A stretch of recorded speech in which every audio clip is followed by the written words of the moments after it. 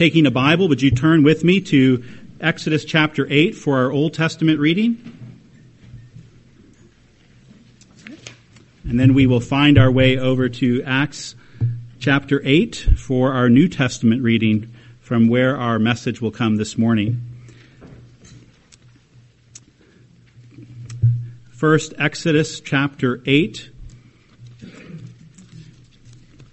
We look into a scene from the Exodus where Moses is announcing and administering the plagues against Egypt in the effort to bring Pharaoh to release the children of God to go and worship him. Let us prepare by praying together for illumination from the Lord. Our gracious God and Father, upon this occasion of the public reading of your word and its preaching, we ask, Father, that the ministry of your Spirit would be indeed gracious toward us, that he as a good plowman would break up the fallow ground of our hearts, making the soil good and ready to receive the seed, the good seed of your word. Gracious God, please come to help us. Grant that your word would take root in us and that would bring forth a harvest of righteousness. We pray, O God, that you would give us ears to hear the voice of our Master. In Jesus' name, amen. Exodus 8, beginning at verse 16. Then the Lord said to Moses, "Say to Aaron, stretch out your staff and strike the dust of the earth, so that it may become gnats in all the land of Egypt." And they did so. Aaron stretched out his hand with his staff and struck the dust of the earth, and there were gnats on a man and beast. All the dust of the earth became gnats in all the land of Egypt.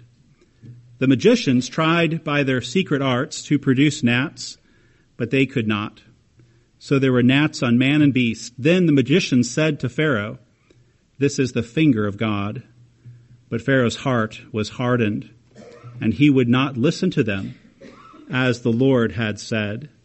Turning now to Acts chapter 8.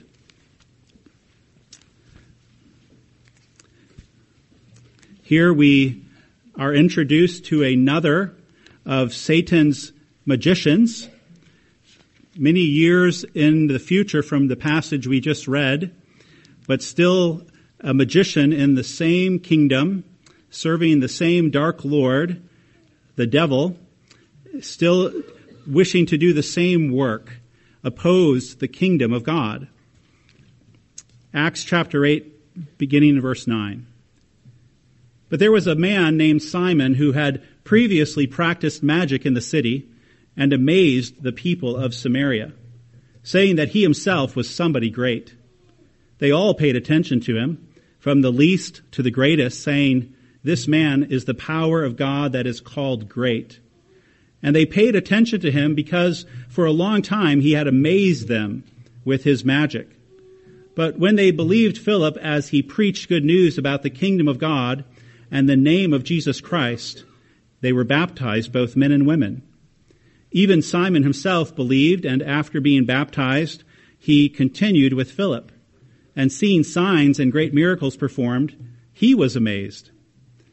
Now when the apostles at Jerusalem heard that Samaria had received the word of God, they sent to them Peter and John, who came down and prayed for them that they might receive the Holy Spirit.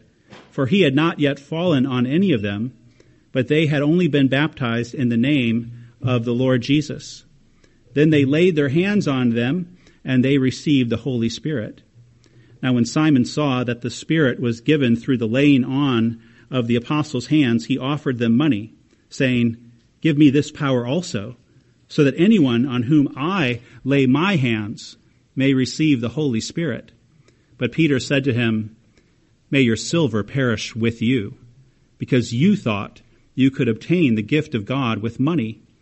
You have neither part nor lot in this matter, for your heart is not right before God. Repent, therefore, of this wickedness of yours, and pray to the Lord, that if possible, the intent of your heart may be forgiven you, For I see that you are in the gall of bitterness and the bond of iniquity. And Simon answered, Pray for me to the Lord, that nothing of what you have said may come upon me. Now when they had testified and spoken the word of the Lord, they returned to Jerusalem, preaching the gospel to many villages of the Samaritans. Beloved, this is the word of God.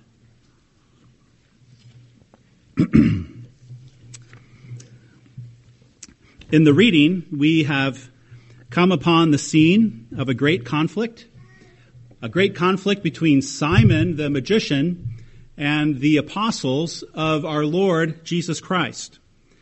Simon the magician is dominated, isn't he?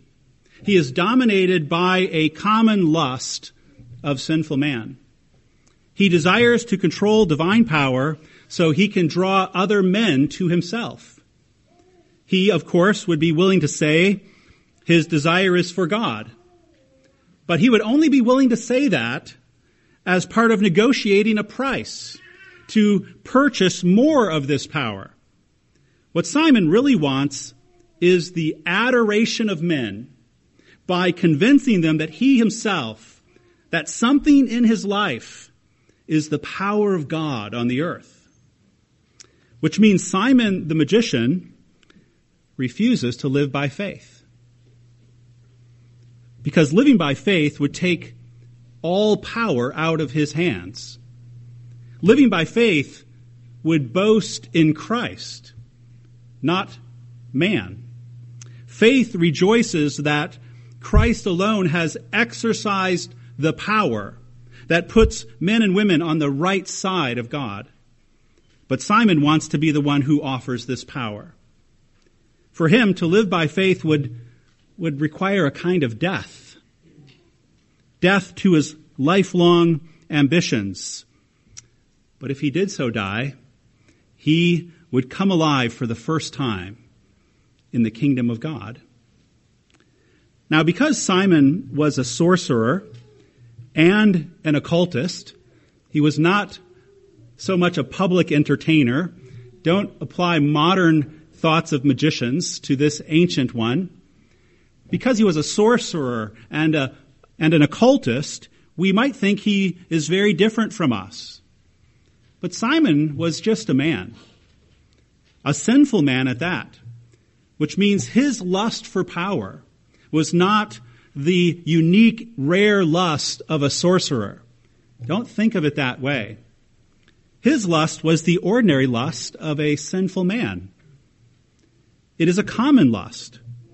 And this lust is still very, very near to Christian churches today.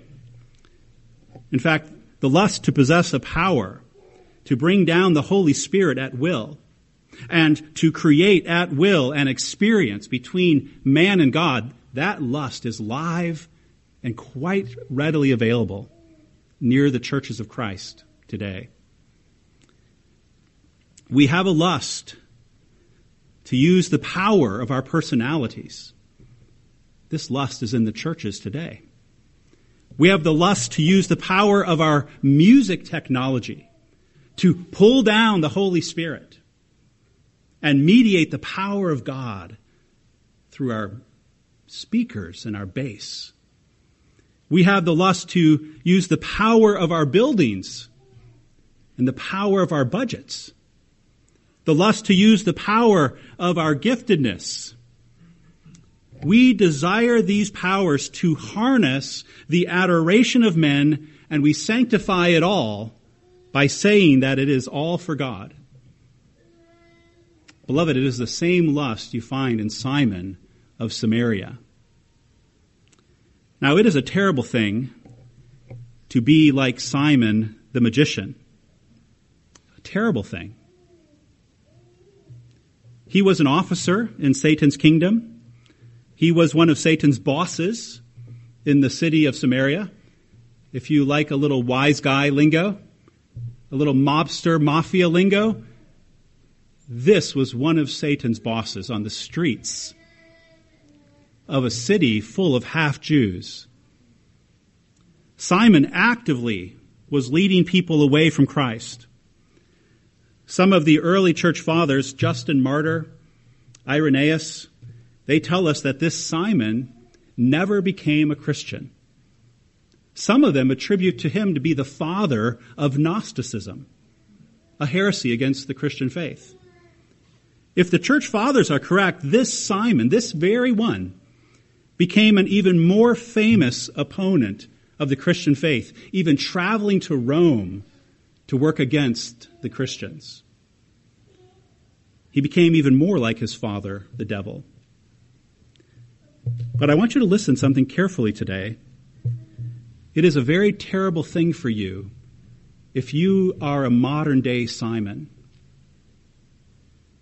To be actively drawing people away from Christ, to be telling people Christ has no wrath against the sins the Bible teaches, to be telling people there is no judgment coming from Christ, to be telling people faith in Christ is not necessary, to be telling people that they are on the right side of the universe without Christ, leading people away from Christ makes you just another Simon the magician, makes you a child of the devil.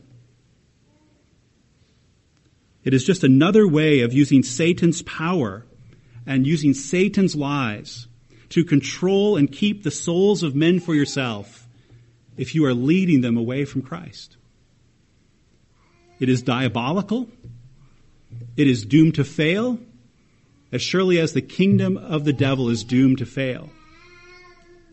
So if this morning, at any point in this service, you discover that you are a Simon, I want you to hear the words of verse 22.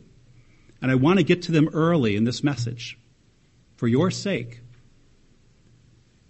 Verse 22, the apostle of Christ says, to all Simons, including this one, repent therefore of this wickedness of yours, and pray to the Lord that if possible, the intent of your heart may be forgiven you.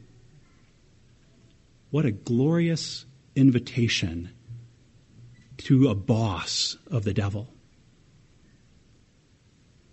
to turn out from his current employment and unite with the Lord Jesus Christ. If you are like Simon, our hope for you is not that you would be destroyed, but that you would be saved. That Satan's power over you would be broken by the Lord himself. The yoke would be cast off, and you would be united under a new yoke to Jesus. That your heart would be healed from its evil intentions, healed by the Holy Spirit through faith in Christ. If you are like Simon, please do hear this. You are being warned this morning, and you are being offered a way of escape. How could we have a public worship service and neglect the very ministry to all the Simons of the earth that is throbbing through the words of this passage?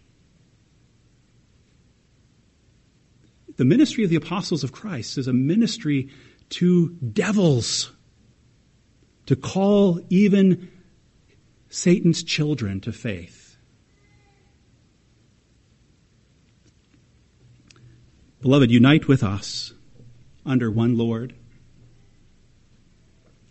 the Lord Jesus Christ. His mercy, his power are great. He will make your heart right for the first time, and he will rule you by love. Well, we'll come back to Simon in a little while, but we first have to see something else that was going on in the city of Samaria, a city filled with people whom the Jews ordinarily had nothing to do with. But of the very city, understand, the very region that our Lord Jesus said back in Acts 1 verse 8, the very city that he said he would plunder from the devil and take souls captive to his kingdom. And now we are coming to the fulfillment of Acts chapter 1 verse 8. The word of Christ is coming to its fruition. right before our eyes.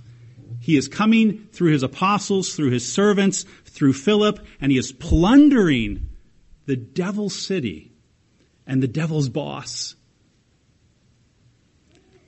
Now, the reason a man like Simon could be so successful and evil is because there were so many people easily attracted to visible demonstrations of power. Did you notice how Luke, who's writing this book, went out of his way in our text to tell us how amazed the people were about Simon? Verses 9, verses 10, verse 11. Look how Luke presses this on us. Verse 9 says that Simon amazed the people of Samaria. Verse 10, they all paid attention to him from the least to the greatest.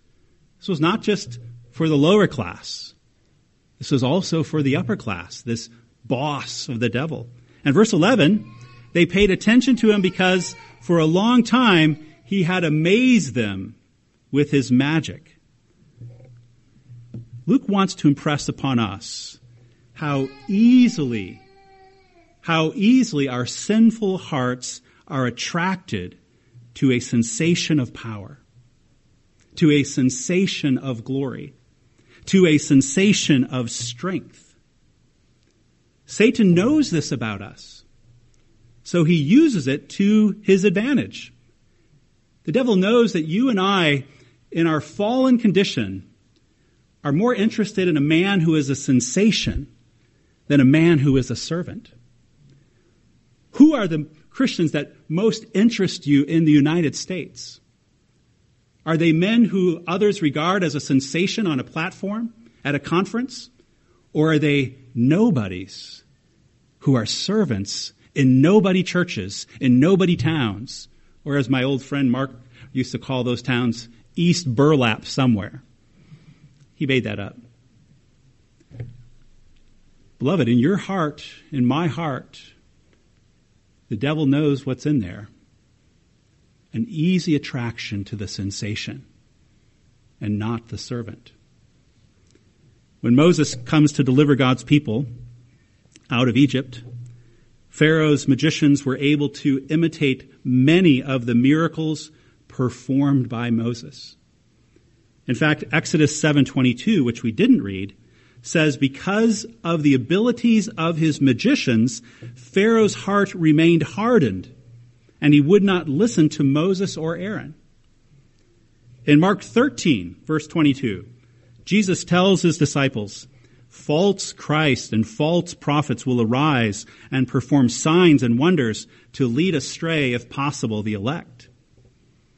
And the Apostle Paul in 2 Thessalonians 2 says, the coming of the lawless one is by the activity of Satan with all power and false signs and wonders and with all wicked deception for those who are perishing because they refuse to love the truth and so be saved. Here's the point. Visible displays of power often suggest to a sinful, unconverted heart that a divine power is nearby and that it can be manipulated for my needs as I define them. This is how the unconverted Simon interpreted Philip's ministry. And this is all packed into one verse, verse 13. Look how the unconverted Simon interprets Philip's ministry of the gospel. Simon gave mental assent to the preaching of Philip. Verse 13 says he believed. That's a spurious belief. We'll mention it again in a minute. Simon not only gave mental assent, he gave physical assent to baptism by Philip. And then it says in verse 13, Simon gave his amazement to the miracles of Philip. Everybody has been amazed at Simon, and now Simon for the first time is amazed at Philip. But we should not be impressed by Simon becoming amazed. Just as the people of the city being amazed at Simon did them no good, his being amazed at Philip will do him no good. Your being amazed by what I could do to this sanctuary with $100,000, it would do you no good. I could have your seat rumble whenever I say wrath. It'd be one of those interactive theater experiences. Have you been to one of those? They're not worth the money. Beloved, this amazement does Simon no good. It did the people of Samaria no good.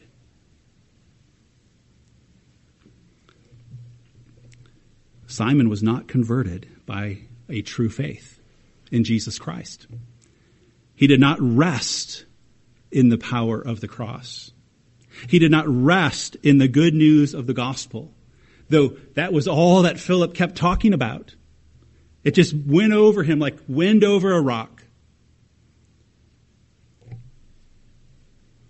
Simon did not rest in the news that Christ crucified and Christ risen reconciles sinful men to God, and being so reconciled, they are now reconciled to every earthly power.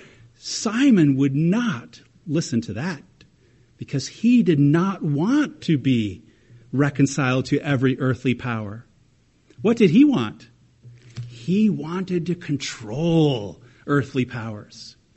He wanted to be the man of God in Samaria who could mediate real power between God and men and make a shekel on the side. You see, when Simon later asked Peter, how much silver do you want to teach me how to give people the Spirit and put my hands on people anytime I want and give them the Holy Spirit? How much do you want, Peter? When Simon thought that was a good question, can you just imagine that? He thought that was a good question. When he was thinking that was a really good question, do you know why he was thinking that was a really good question? Because that's how he has always conducted his sorcery and occultic activity, as a trade, as a money-making scheme. That's why he could easily access that question and bring it to the apostles. The same apostles, mind you, who earlier, when they were asked if they had any alms for the crippled man, said, we don't have any money. And now, a little later in Acts, they don't want any money.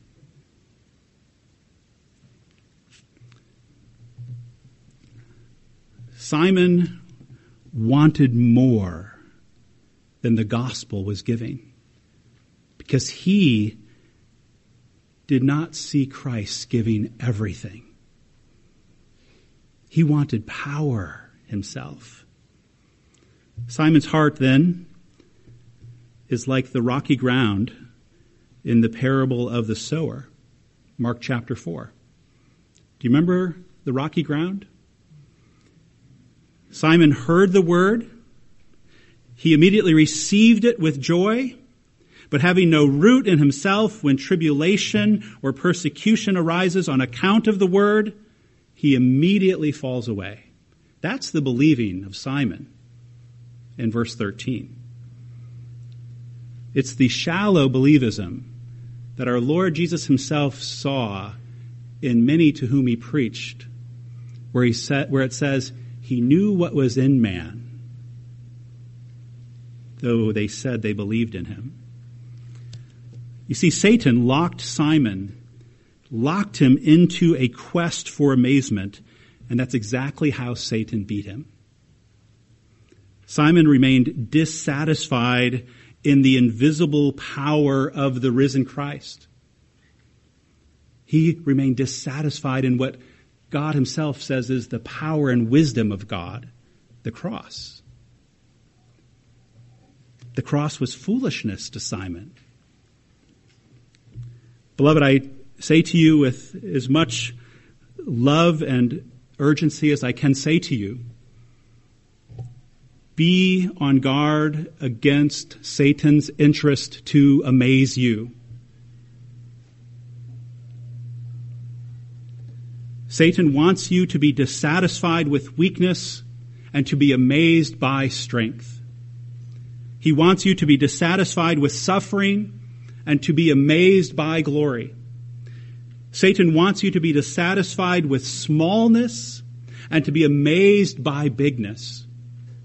He wants you to be dissatisfied with quietness and rest and to be amazed by loudness and activity. He wants you to be dissatisfied with the ordinary and to be amazed by the extraordinary. He wants you to be dissatisfied with everything that is not amazing. He wants amazing to be the norm, to be baseline in your life.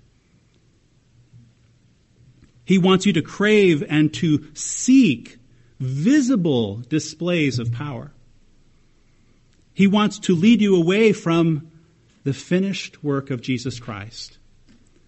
He wants to lead you away from the gospel because the gospel declares to your soul that you are fully reconciled to all powers, visible and invisible. The gospel declares that you are Lord of Satan in Jesus Christ. Through Christ's blood, everything has been made subservient to you and to your salvation. Satan doesn't want you to hear that. Satan wants you restless. He wants you striving to control things. And he will use amazement to put sugar on your restlessness. He knows he cannot leave you without the Splenda. Now, some of you don't know what Splenda is. 5 thoughts on Splenda. No, Splenda is a sugar substitute. Satan knows he has to sugar the lies, and he does it with amazement. Here's how the demonic power of amazement gets close to our hearts. We start to think or say something like this: boy, wouldn't it be great if a famous Green Bay Packer became a member of our church? Or a famous Milwaukee Brewer? Or a famous Milwaukee Bucks player? Wouldn't it be amazing if one of those guys became a member of our church? Then we would have some power to draw people into our fellowship. Michael Horton directly challenged this demonic impulse in his very, very good book, Ordinary, subtitled Sustainable Faith in a Radical, Restless World. Horton says, what would it say to our youth group if instead of inviting the former NFL star, we had a couple visit who had been married for 45 years to talk honestly about the ups and downs of growing together in Christ? What if we held up those ordinary examples of humble and faithful service over the worldly success stories that amaze? Well, what would it say if we did that? Beloved, it would exalt the power of Christ, is what it would do. And those being given saving faith in him would recognize his glory in ordinary ways, wouldn't they? Well, what is God's alternative to the devil's restless quest for amazement that we are finding among the Samaritans? Because they are enthralled in it. They are bound to it. The whole city is under the sway of the devil's restless quest for amazement. How is the kingdom of God going to compete with it? They don't even have Jumbotron screens yet when Philip shows up in this town. They don't even have electricity yet. Beloved, if you ever need your pastor to give you a private rant, what he thinks about jumbo screens and public worship, just tap me on the shoulder and say, go. Bring your lunch.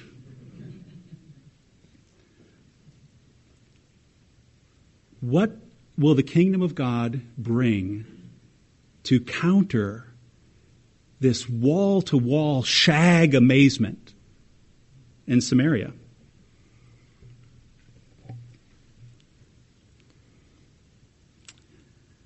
Here it is. Here's what the kingdom of God brings. Preaching the word. Preaching the gospel.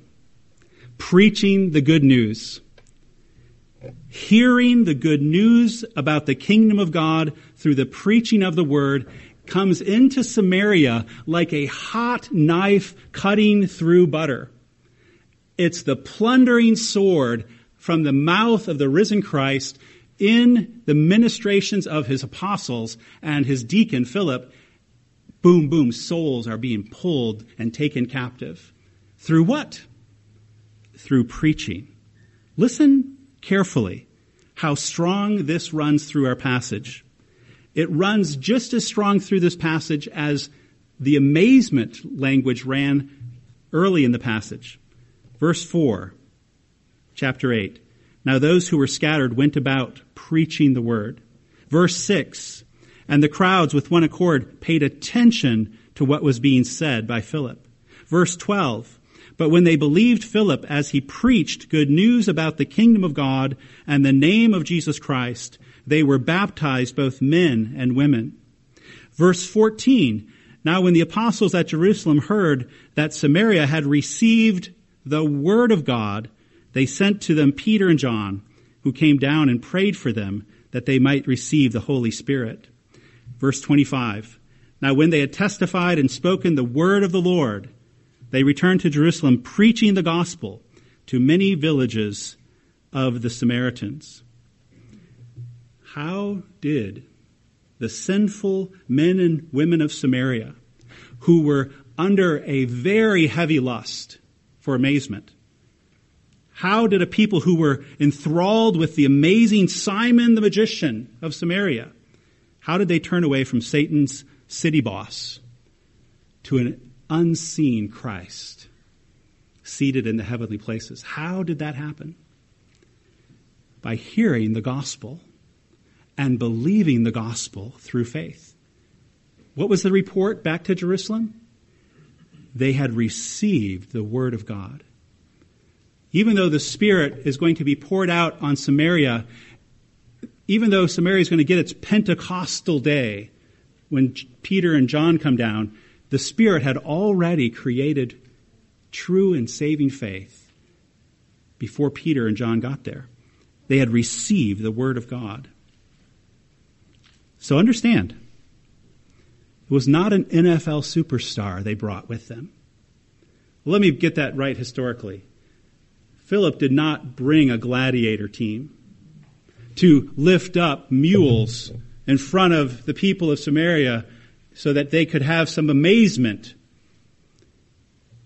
There were signs and wonders and miracles, but it was believing and receiving the word that was the power of God in the hearts of the people.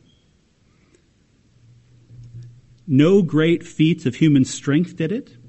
No expense of great amounts of silver and gold did it. No chicken bones did it, arranged on the ground in a certain geometric shape. No rat's blood did it, poured out over the top of a special rock in the woods. No animal sacrifices did it, offered in the right way, at the right place, on the right day. None of that did it. No licking the back of a special kind of frog did it. I'm just telling you about my childhood here. Faith did it all. Faith in the preached word of Christ. Faith in the good news about the kingdom of God. Because faith comes by hearing, and hearing by the word of Christ. Beloved, we make it harder to hear for our neighbors when we make it easy to be amazed. Believe that. When we become theologians of glory, we make it very difficult for our neighbors to see the theology of the cross. Beloved, it was hearing the good news about the kingdom of God through the preaching of the word of God that plundered the souls of men and women and brought them captive and loved into the kingdom of Jesus Christ. But what is the good news about the kingdom of God? What makes it good? It is good because it is God's own declared promise This is what Philip was preaching. It is good news because it is God's own declared promise to give a full redemption from sin, and a full redemption from Satan's power, and a full redemption from the corruption that is in the world. It is God's promise to give a full redemption by applying it to us through His Spirit, everything accomplished in His Son. That's what's so good about it. It lifts us up out of all of the vagaries and tensions and fears of the earthly powers, and it makes us lords over them all, because we are now united to Jesus Christ, freely forgiven all our sins, bound to the Savior in His power, ruling and reigning with Him in the partnership of the gospel. Nothing now is falling out on the earth against the children of God in Christ. Luther said this so well. Luther said, through faith, every Christian is exalted over all things, and by virtue of spiritual power is absolutely Lord of all things. Consequently, nothing at all can ever harm such a one, to whom, indeed, all things are subject and forced to serve for salvation. That's the good news of the kingdom. Simon looks like a monstrosity in the light of that power.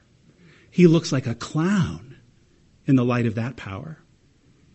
In the light of that love, he is nothing. He serves no master of love, of hate only. What Luther has said is testified to clearly in Scripture. Romans 8:28. We know that for those who love God, all things work together for good for those who are called according to His purpose. Everything is subservient to the Christian.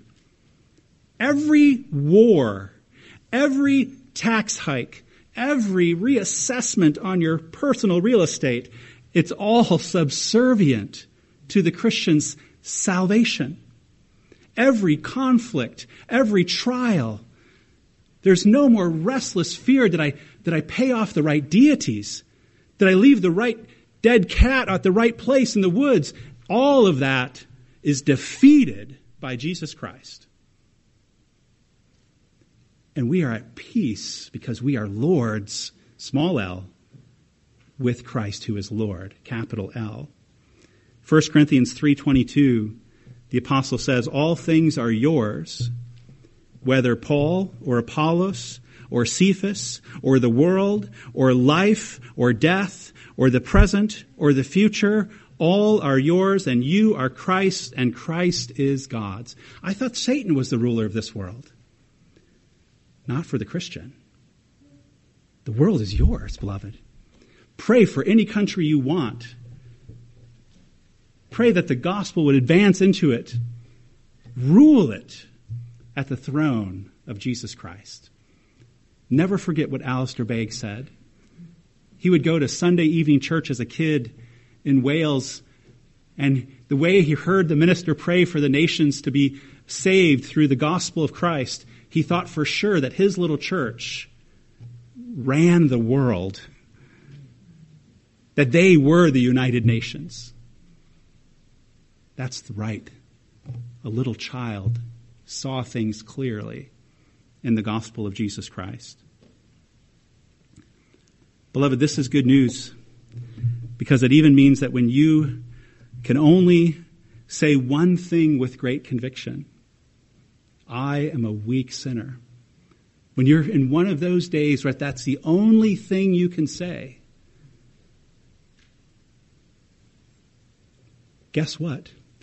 It is not Satan who you have sinned against. It is the eternal God.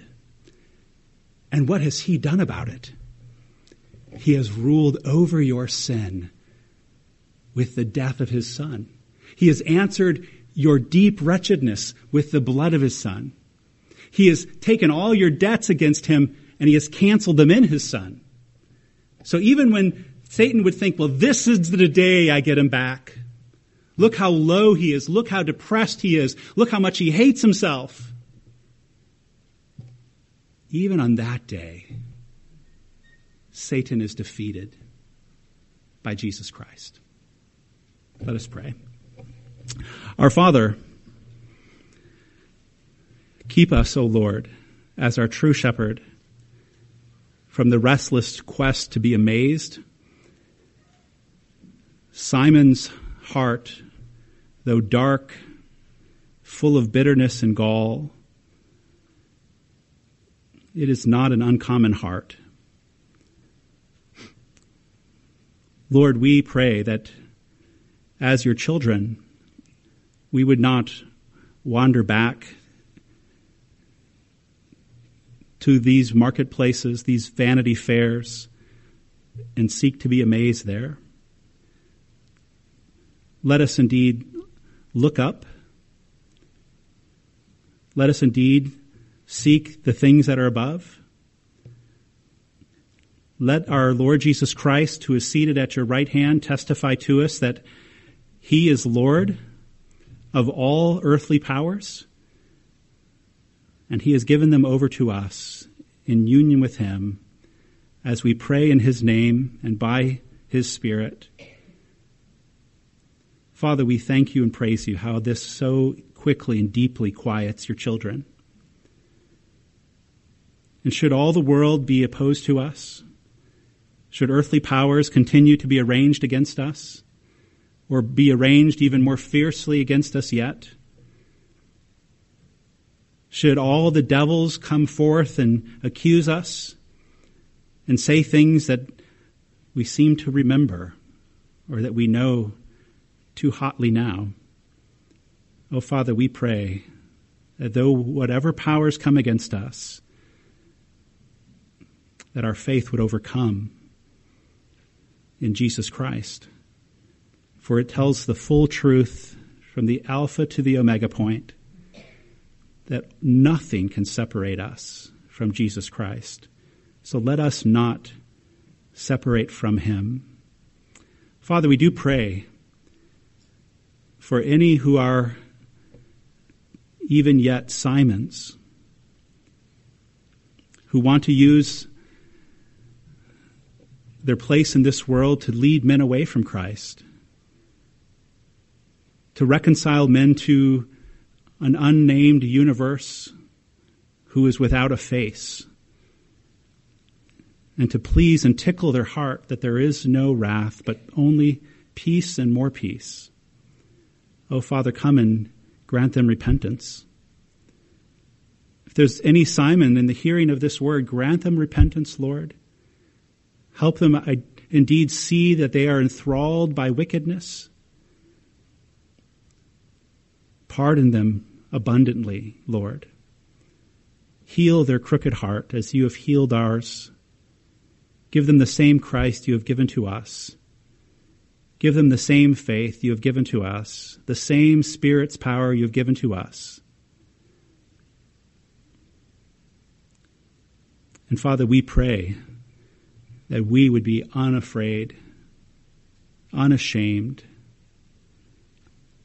unstoppable in continuing in the faith of our Lord Jesus Christ. In his name we pray, amen.